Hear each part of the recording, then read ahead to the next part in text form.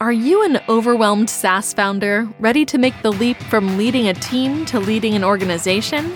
Join us each week as we refill your think tank with actionable tips and strategies from great business minds you know and those you don't know yet.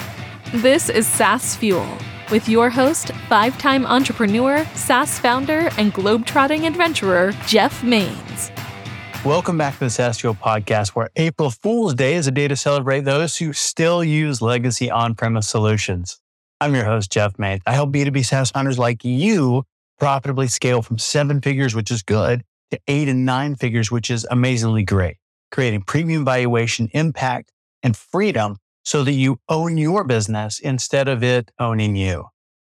Well, on Tuesday, I gave you a rundown on SaaS Open in New York. And this week, I'm in Tokyo, Kyoto, and a few other places around Japan with some exceptionally smart business people, founders, and entrepreneurs.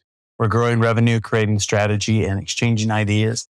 And it has been exceptional and, a little bit rainy as well. We've traveled a fair amount by train on this trip to different places around Japan. And it's very different than the horses we ride in Texas. Not on this trip, but more than once I've been asked if we really do ride horses to the office or if I rode them to school growing up. Well, of course, I live in Texas. How else would you get around? But last week I was having a conversation with somebody about coming here and, people I'm meeting up with, goals for the week, and ask where I would stay. And, did I speak the language? How was I going to get around? What would I do if I got lost? How would I find my way to places, order food? Because I don't speak Japanese. How do I get cash? How do I buy train tickets? And he was really concerned about all this stuff. And really bothered him. Came from a really good place, genuinely concerned about my well-being. We've known each other for a long time. And while he was a seasoned business person, extremely successful, he wasn't an entrepreneur. He was an organized tour kind of person, as I would call it. Entrepreneurs live with uncertainty, and we become comfortable with being uncomfortable. Sometimes so much that we don't really notice the discomfort, which is kind of an odd thing to say. It's a strange thing, and I think a very good thing as well. At least I think so. See what you think. And through this conversation, I made a discovery. And that is, as an entrepreneur, all I really need is the what. What is a destination? What does success look like? And I don't really need the how and the where and all the other stuff because I'll figure it out. All that I am fairly confident that I can do if I know the what.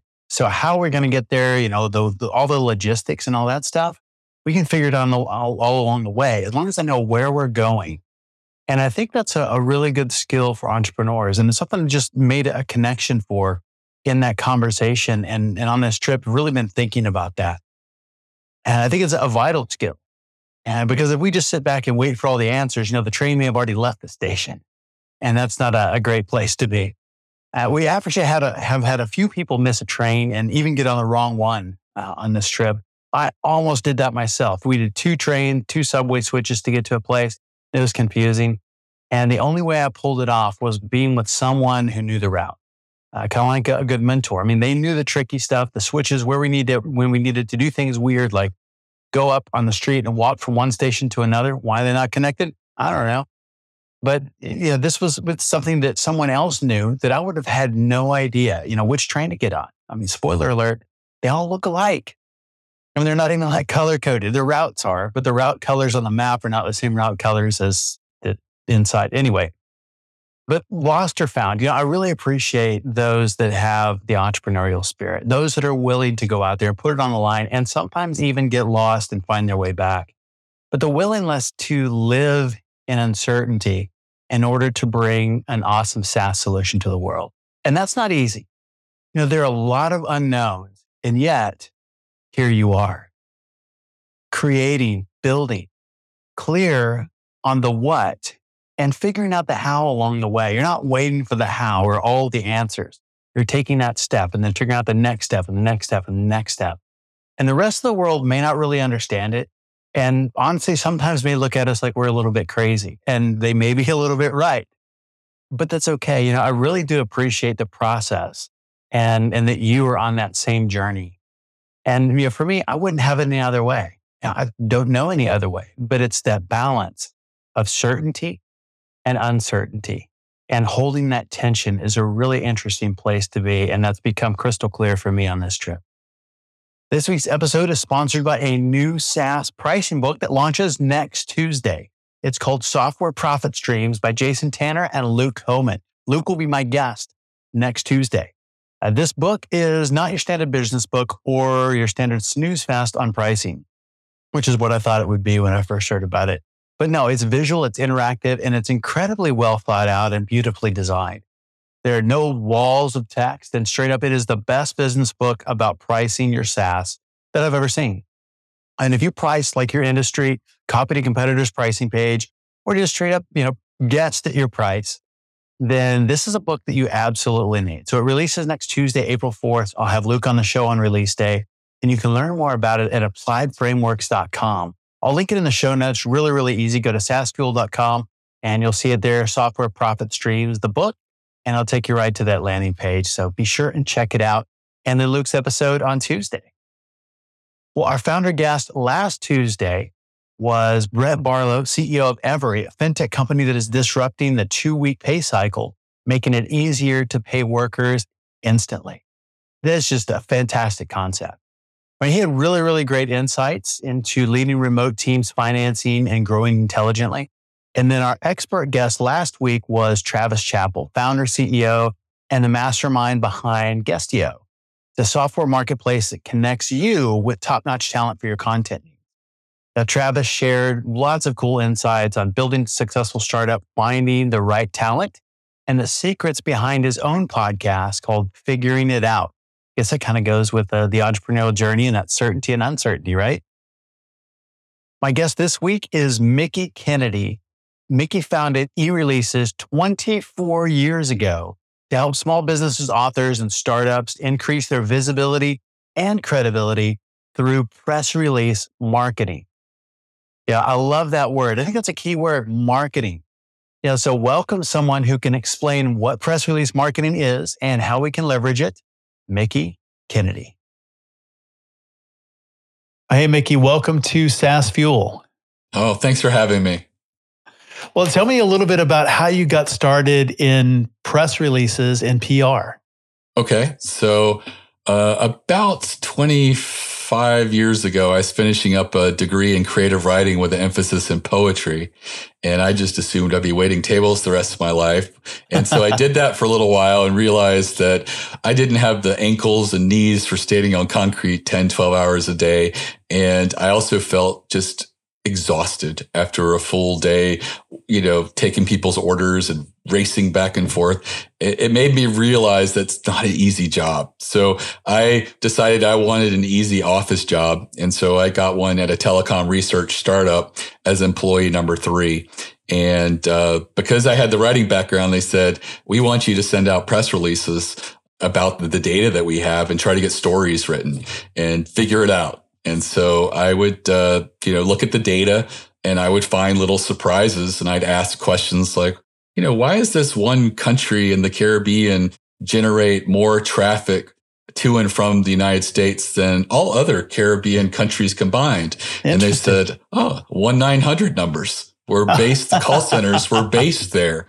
And so I, would take that, I'd build out a press release around that and, publish the numbers and stuff like that. And the media loved it. They, we got picked up by The Economist, Financial Times.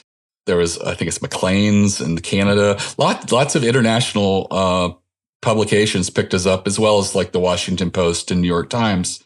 And so I got a little cocky and said, this is easy. And, it was for them because we were publishing numbers and statistics that no one else had access to. But I was seeing a trend where journalists were calling me and saying, could you email me this? We would publish a lot of tables with numbers and stuff. And they said that it's easier to work off email than faxing, which was what I had been doing at the time. Because, this is 25 years ago. And so I sort of thought email seemed like a natural progression from faxing. And it gave me the idea for e-releases, to email press releases to journalists. And I spent about a year after work contacting journalists and asking them if I could email them press releases on their topic or their beat. And overwhelmingly, I think like 99% said yes. they were like, there's no cost for this. And I'm like, no, there's no cost. And so I launched, and for a couple $100, people could pay me to take their message and send it out to a media in their industry. And it worked really well. Over time, the Newswire reached out to me and said, you should include PR Newswire in your distribution. And I pointed out that they charged $1,200 to move a 500-word press release, and I'm just charging a couple $100. And surprisingly, they didn't go away. They liked the small business market. They felt that small businesses, as they grew, could outgrow me and start working directly with the wire. And they felt that, we sort of acted as a co-op for the small businesses. We held their hands. We answered their questions. A lot of times it was their first foray into doing a press release. So they liked helping the small business community. And it's been a win-win ever since, working with them and getting releases out. That's fantastic. How do businesses, we hear that a lot, that we should be doing PR and press releases. And how do businesses crack the PR code where they get picked up and they get distribution? So I think that the most basic elemental success in doing a press release is having enough information to build a story. Journalists are storytellers. And if you take any good article that you see in the newspaper or a magazine or trade publication online, you're going to see that a lot of them gravitate towards a story arc, and they'll share an experience in the story format. And then you go look at the press release that you did, and it's a product launch, and it just has a lot of bullets of the features. And there's not a lot there that you can build a story on. And so I tell people, if you have a product launch, I'm sure you had beta testers. What was their experience? What were the results that they saw? Put those in there. Get a quote from them. And so all of a sudden you have the elements of company X used this product for 3 months and saw a 27% reduction in this, or a 15% increase in this. And here's an amazing quote from them. So you've made it very easy for them to sit there and talk about your product and the introduction of your product, but within the arc of a story being told and what people's experiences were.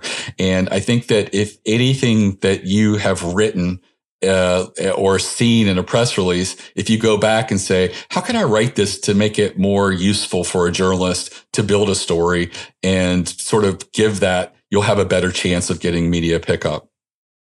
That makes a lot of sense. Writing it to where there's a reason for them to care, that there is a story in there. It's not just information, but there's education, there's entertainment, there's something deeper in there for them to write about, a hook. Right. Absolutely. Yeah. And so many times the people feel the hook is the product, and we've launched it, and here's the features. And I'm like, but that's not a story. Yeah. And, we care because we made the product, but nobody else does. And maybe you don't have a use case study and you can't go back and create one. But what you could do is there a story about how this was developed? Did an employee come in and say, hey, I'm just getting a lot of complaints from people about X, Y, and Z. And we went and, we went on a retreat and we talked about what could we do. I mean, just build something that there's a story that people can identify with. eBay for so long had the story of how the founder created it because I think he wanted to sell his girlfriend's Pez collection. It was completely a made up story created by a PR professional that worked for them. But I think it did so well is because it was something that gave someone a story and an arc that put the context of building an auction marketplace. And, what's the genesis for something like that? So there's lots of opportunities for, putting a story in. And sometimes it's sharing how it was built or how the idea came up or something along those lines. But I think use case studies are the ones that work the best. And sharing those and getting quotes from the person is really a great way to build out sort of like a product launch type thing. That makes a lot of sense. And the stories like that are great because they're relatable. Who hasn't had a Pez dispenser? Right. Right. And sometimes embarrassing stories work well. I had a client that shared a story how their Thanksgiving was ruined because they did a product launch and it got picked up and did really well. And over Thanksgiving, they canceled Thanksgiving and told everyone that they were going to be having to ship out product, and they were doing this in their garage. And the whole extended family came over and pitched in, and they got everything ready to move this product. And I said, you should share that. And they were so hesitant. They felt like it's going to make people see that we're just like a small potatoes company and we don't matter. And I'm like, no, this is how every business starts, as a really small company, and you grow from there. And people relate to that. And so they included it in a press release, and it got picked up in Inc. magazine. And that was one of the stories that they shared. It was completely relatable. We always, even when we have successes, they're problematic, because being too successful too quickly, too early is a major growing pain for a business. And a lot of people can identify with that. So don't be afraid of, sharing your vulnerability and being authentic. What mistakes do companies make in PR or press releases? They're the type of mistakes no one's ever going to be fired for. They play it too safe, and they don't want to upset anybody. So the press release sort of gets written as if it was written by committee, and they don't really say anything of substance. So many press releases that we get, I'm like, what's the point of this press release? It's like, just here's safe messaging that we're putting out there. I hate to say it, but there are times when things become very trendy and people just do a press release for the sake of a press release. There's so many press releases during Black Lives Matters where people just said, oh yeah, we support Black Lives Matters as well. And that's interesting, but what in this article is compelling or interesting? Put some examples of how you are embracing this. Talk about your work culture and what you've done, what changes you've done. No one does that. They just put out a safe statement with a company quote that says something that seems like it's safe, and they just put it out there. And those don't almost never result in media pickup. You have to really, have something there that builds a story or tells an arc, or says something in a way that's just really beautiful, thoughtful, and, goes completely all in. And so many people just take the safe route. Middle of the road instead of picking a side. Right. Be a little bit controversial maybe. Right, absolutely. But choose. Right, absolutely. Yeah, you can't sit in the middle and expect to get covered. So what kind of things would be strategic or newsworthy?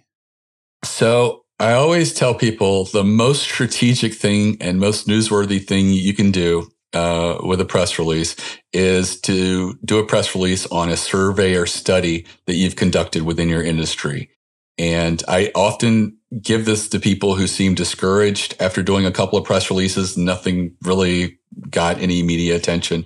Or if there's someone who just wants to hit the ground running, I tell them this is it. And their eyes glaze over. They're like, oh, that seems like so much work. But I'm telling you, anybody can go to SurveyMonkey and in 15 minutes build out a 4-page survey, 4 questions on each page, and then have a link that they can share within 15 minutes. I challenge anyone will be able to do that. I like the 4-page approach. So if someone quits midway, you've still got 8 responses, and you put the most compelling questions as the first, and then you get down. On the final page, I always say that's a place where you can relax and put a couple wacko left field questions. And I've had those work really well. Sometimes just having an open field and asking a question like one of our clients did, what's the strangest thing a customer left in their car while being repaired at your auto shop? And we got I think over 50 wacky, crazy responses. And we ended up picking a few and putting them in the press release. And it did phenomenally well. This local auto repair shop in Pennsylvania who told me I'm not important enough to do a survey. And then they said, we don't know who to send it to. And I walked them through the entire process. They got over 10 auto trade publications picked them up, and over 10 newspapers, including their local newspaper, that picked them up as well. And it did really well. 20 plus articles for one press release is phenomenal. And that really helped them because they were looking for SEO links to their website. And their SEO guy said, if you can get auto industry links, you can rank really quickly. It had a new domain name.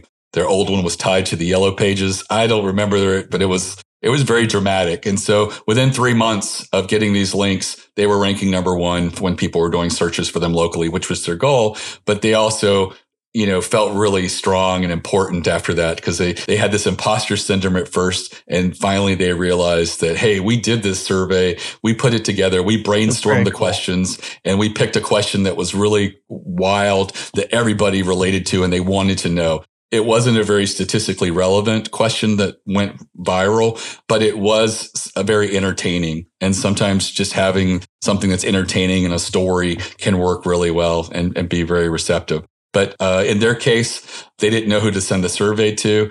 And sure. I tell everybody, if look around and do some research, look for small and independent trade associations in your industry.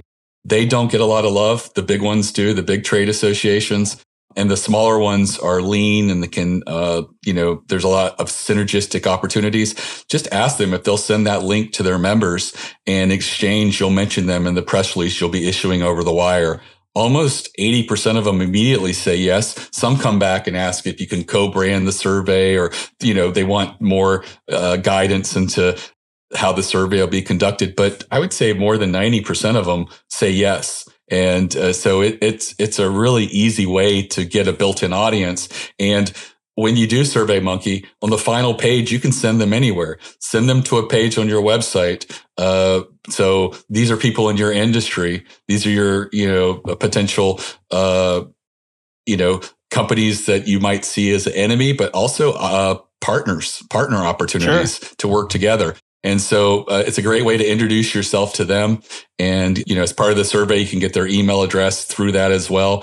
And it's a great opportunity to build a relationship, after that. And there might be some joint venture opportunities and things like that as well. Then you take the survey results, you analyze them. I always say, build out a page on your website where you put all the questions and answers, and pick 2 or 3 that you feel are the most interesting or intriguing or surprising, and build that into a story in a press release, and put some quotes in there by you as to why you felt the survey skewed this way and why it was surprising or not surprising. But I like the ones that are surprising because those are the ones that people are like, wow, I never would have thought that. And I think that the aha moments are the ones that get people really excited. Then you send it out, and you would be surprised the number of places that will pick it up. They'll often link to the resource page that you have, where you have all the questions and answers, including publications that generally do not include URLs. They'll do a article about Spotify, but they won't link to Spotify. But often these places will include that link to that survey page that you had, because it's such a resource, and they know that there's a lot more information there as well. And so they will often, break their own rule and link to you, which helps your SEO from these, major publications and things like that. So it's really just a survey or study is just one of the easiest ways to do it and get media attention. And so many of my clients are resistant to do it because they think it's overwhelming. And it really doesn't have to be. A little bit of brainstorming with the questions. You want to ask questions that are really relevant today. You don't want to ask timeless questions that aren't going to change over time. But like right now, we have supply chain issues. We have labor problems and issues, HR stuff coming out of a pandemic where people changed how they worked, and a lot worked from home. A lot of them don't want to go back into the office. We also have some economic uncertainty. So asking questions about things like that are really, things that people would want to know. Is in your industry, are people gearing up to spend 20% less on marketing over the next 2 quarters? Generally, that's a really big indicator of something. And so just asking the right questions and brainstorming some left field weird questions as well and putting them towards the end is a great opportunity to see what the results are and what you can make out of it. And sometimes you can produce potentially 3 or 4 press releases on one survey or study. it's not unusual for you to do a survey, you do a press release, and the journalist goes to the page with all the questions, and they build a story over something that you didn't include in the press release. So, be open to that. And if you see that happening, that's an opportunity to maybe do a press release that focuses on that question a little bit more. And so those are the types of press releases that get picked up all day long and do extremely well. And there are other types of strategic types of press releases that you can do. But, that one is the one that I always recommend for people who are a little bit discouraged. Other ones that work really well are being a contrarian in your industry on a hot topic item. Sometimes when something's trending in your industry, everybody's natural inclination is to newsjack. And that's where they just join the conversation. And they all say the same thing everyone else is saying. So, it's hard to stand out in that noise of everybody agreeing. Is there a topic in this thing that you disagree with or you're comfortable disagreeing with, and you won't alienate yourself with your customer base? You won't get canceled if you disagree with? Right. So if so, that could be a great opportunity to be a contrarian on the subject. Even if you don't personally feel that way, if you're comfortable being a contrarian, often when your industry talks about a topic, they want to cover both sides, but many times they don't, because there's no one out there raising their hand saying, I disagree. If you're that person, you have the opportunity to be in every one of these articles. It's just a matter of getting that position out there to the media so that they're aware of you and aware of your stance. I think that's brilliant. And just being able to take a stand. I like that because you can get picked up. Right. If everybody's saying the same thing, then maybe one of those people is going to get picked up. But if you're the dissenting voice on whatever it is, then you're much more in demand. Right. And sometimes being first helps a lot, but that's the hard thing to do. I know of in the telecom industry, there was one guy who every time there was a telecom rumor of a merger, and there was, this was a time during intense consolidation. So there was always mergers happening. He had a page on his website where he would say, potential merger between this company and this company. Here's my quote. And he would just have these pre-built quotes for journalists. He got picked up everywhere because, as soon as the merger was announced, they would go check, and his page had already had a really compelling quote about the merger. It was always negative. He always said, this isn't good for the industry. It's not going to be good for consumers. Because he expects everybody else to say this is a great thing. And of course, the merging companies are going to promote it as good. Yes, we're going to be able to build something bigger and better and help more people.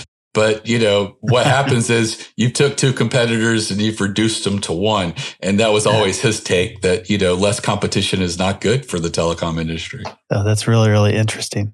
And to become known for that as well. So the journalists know they have a reliable source. Right. And after a while, you develop a reputation so that if someone's doing a telecom story, they'll just pick up the phone and call this guy or email him and ask for a quote about something, because they know he knows how the game is played, and he comes up with really great quotes. Quotes are one of the best and most overlooked aspects of a press release, because so many people write a safe quote as an afterthought. And what they don't realize is, let's say you wrote an article about a topic in your industry and you had a quote, and it gets turned into an article and you're mentioned in the article, and then the managing editor sees it and says, why is this small company I've never heard of mentioned here? And he crosses them out. And it was not unusual for us to have a client inspire a story, and 2 or 3 days later, the article goes out and they're not mentioned at all. And it's not on purpose. The writer didn't remove you. It was the managing editor who didn't realize why you were there. If there had been an amazing quote in the middle of that story, and it could not be paraphrased without a loss of the magic or creativity of what was said, or just the powerfulness of the quote, they can't remove you. They can't remove you. There would be a loss to the story. And so quote is one of the places where I say spend a considerable amount of time. The headline and the quote are probably the most two important aspects of the press release. And so many people don't realize about the quote that it is a lost opportunity to really make a powerful statement. And sometimes if the quote is powerful enough, they can build the story around it. So what makes a good quote? Well, it's one of those things like I think a congressperson said about pornography. I know it when I see it, but I can't really define it. But you're looking for something that can't easily be paraphrased. And sometimes it can be the creativity. I have the poetic background, so the flourish of my writing and how elevated or, great it is. But it can also just be, you said something so concise and powerful and condensed it in such as 2 or 3 sentences that a journalist would have had to build 5 or 6 sentences to say something comparable. And so it shows that you have an art in condensing and really getting to the meat of a topic and not being afraid to, be powerful.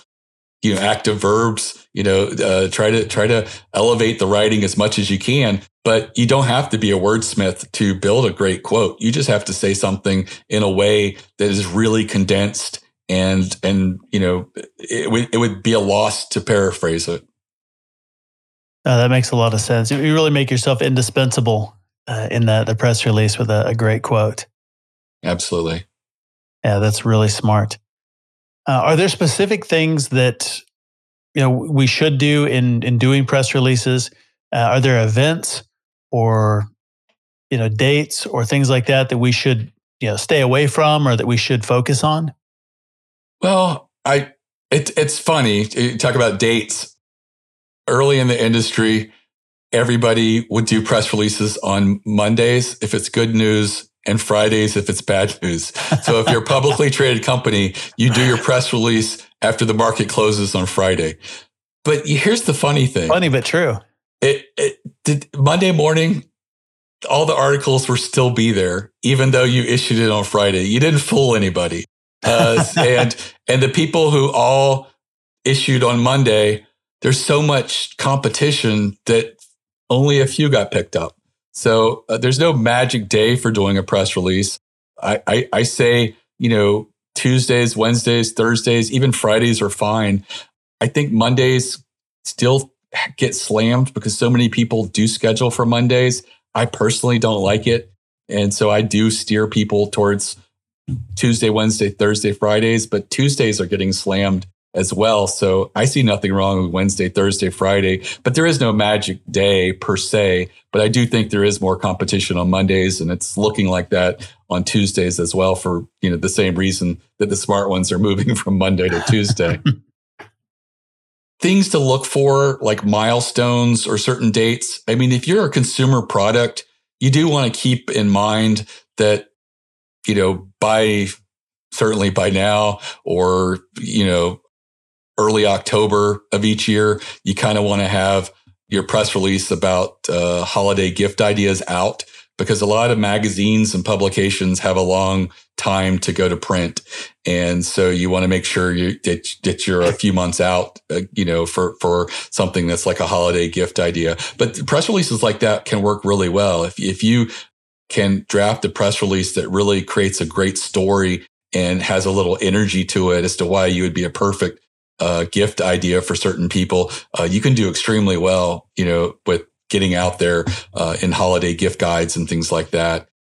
I say that any opportunity to stand apart from anybody else is, something that can work really well. I think that if you're in the health and fitness arena, is there something that you could draft later in the year so that you're not focusing on the New Year's press release, because so many people are doing articles on health and fitness then that the competition is just through the roof. But maybe you could build out something that's kind of interesting for Mother's Day and fitness or health and something like that. So, look at these other opportunities that maybe people aren't aligning themselves to. And is there an opportunity there for you to do a promotion or a push at a time that, no one else has claimed, and you can start claiming it? It's one of those things that takes a little bit of trial and error, but if you get it right, you can easily replicate it and do it again and again. It's fantastic. Well, where can people find out more about you and e-releases online? So the website is ereleases.com. All my social media is on the lower right. The LinkedIn's the only one that I personally check. I have people who handle the rest because I don't really know much about how Instagram and Pinterest and all this other stuff works. But feel free to call the office or chat or email. We only have editors. We have no salespeople. There's no quotas or commissions or anything like that. We generally, my staff is empowered to say, honestly, if we don't feel like press releases are going to work for you. So we really try to help small businesses that we feel that we can help and build from. One of the things I do want to make available is I have a free video masterclass. It's less than an hour. I created it for my customers to do more strategic types of press releases. But it's basically something that if you go through the exercise, you'll be able to audit your business and do a brainstorm of strategic ideas and strategic types of press releases that generally work. And so you're avoiding the types of press releases that don't work. And it's available at ereleases.com/plan, PLAN. And again, it's completely free. And it's less than an hour. And I think that anybody who is open to press releases is a great place to start and get a real sense of what you could be doing with press releases and the types of meaningful press releases that will get turned into articles. That's fantastic. And we'll make sure and link that in the show notes. And so everybody should go over there and take a look at that. And e-releases as well. Significantly less expensive than the PR Newswire with the same and even maybe better distribution. Or different distribution anyway. So it's definitely something that everybody should check out. So really, really impressed with what you built and making PR accessible to really everybody. So it's not limited to just bigger companies or those that want to drop crazy dollars on a single shot release. Right. But really making it accessible to everybody and not just accessible, but actually doing something that's actionable. Things that are going to get picked up, things that what we're doing press releases for is to create stories and earn media. So I really appreciate that. All right. Appreciate you being on the show today. No, thanks for having me. I could have probably talked for another 2 or 3 hours, but I love what I do. I love PR. I love press releases, and I love the opportunities that it opens up for small businesses. Fantastic. Thanks again, Mickie, for coming on the show and sharing your insights and resources. Learn more about Mickie and e-releases at ereleases.com. There are so many great ways to use press releases, and press release marketing, I think, is a fantastic term. And there's also so many ways that companies screw this up. And that would include me. I've made that mistake so many times. So, let's fix that together. You'll know a good versus bad press release next time you see it, especially after this episode. And as always, all links, highlights, resources, full show notes are available at saasfuel.com. We'll link everything right there for you. And while you're there at saasfuel.com, please subscribe or follow us. Everyone who subscribes this week gets a round trip ticket. One-time listeners, you only get to go one way. So definitely subscribe and we'll bring you back next week. We'll even make sure that you get on the right train, the SaaS train, I suppose. Join me back stateside next week for a conversation with our founder, Luke Holman. He is founder and CEO of First Root, a serial entrepreneur, author, inventor, agile development expert, and co-author, like I've said, of Software Profit Streams. It's a great discussion on pricing, including the Profit Stream Canvas, which that'll be something we'll give to you. And it's going to be an outstanding episode. I'm really excited about it. Our expert next Thursday is Scott Stover, founder and CEO of Scale Matters. He shares how B2B companies build go-to-market engines that reduce CAC, shorten sales cycles, and drive capital-efficient growth. That's a big word right now, efficient growth. Yeah, I don't think it ever goes out of style, and we're going to be talking about that next Thursday, 1 week from today. So I will see you next time. And as always, from Tokyo, enjoy the journey. See you stateside. Thanks for listening to SaaS Fuel. Full show notes for each episode, which includes a summary, key takeaways, quotes, and any resources mentioned, are available at saasfuel.com. Be sure to follow and subscribe wherever you listen to podcasts. And if you're enjoying the content and getting value from these episodes, please leave us a rating and review at ratethispodcast.com/saasfuel. We'll be sure to read these out on future episodes.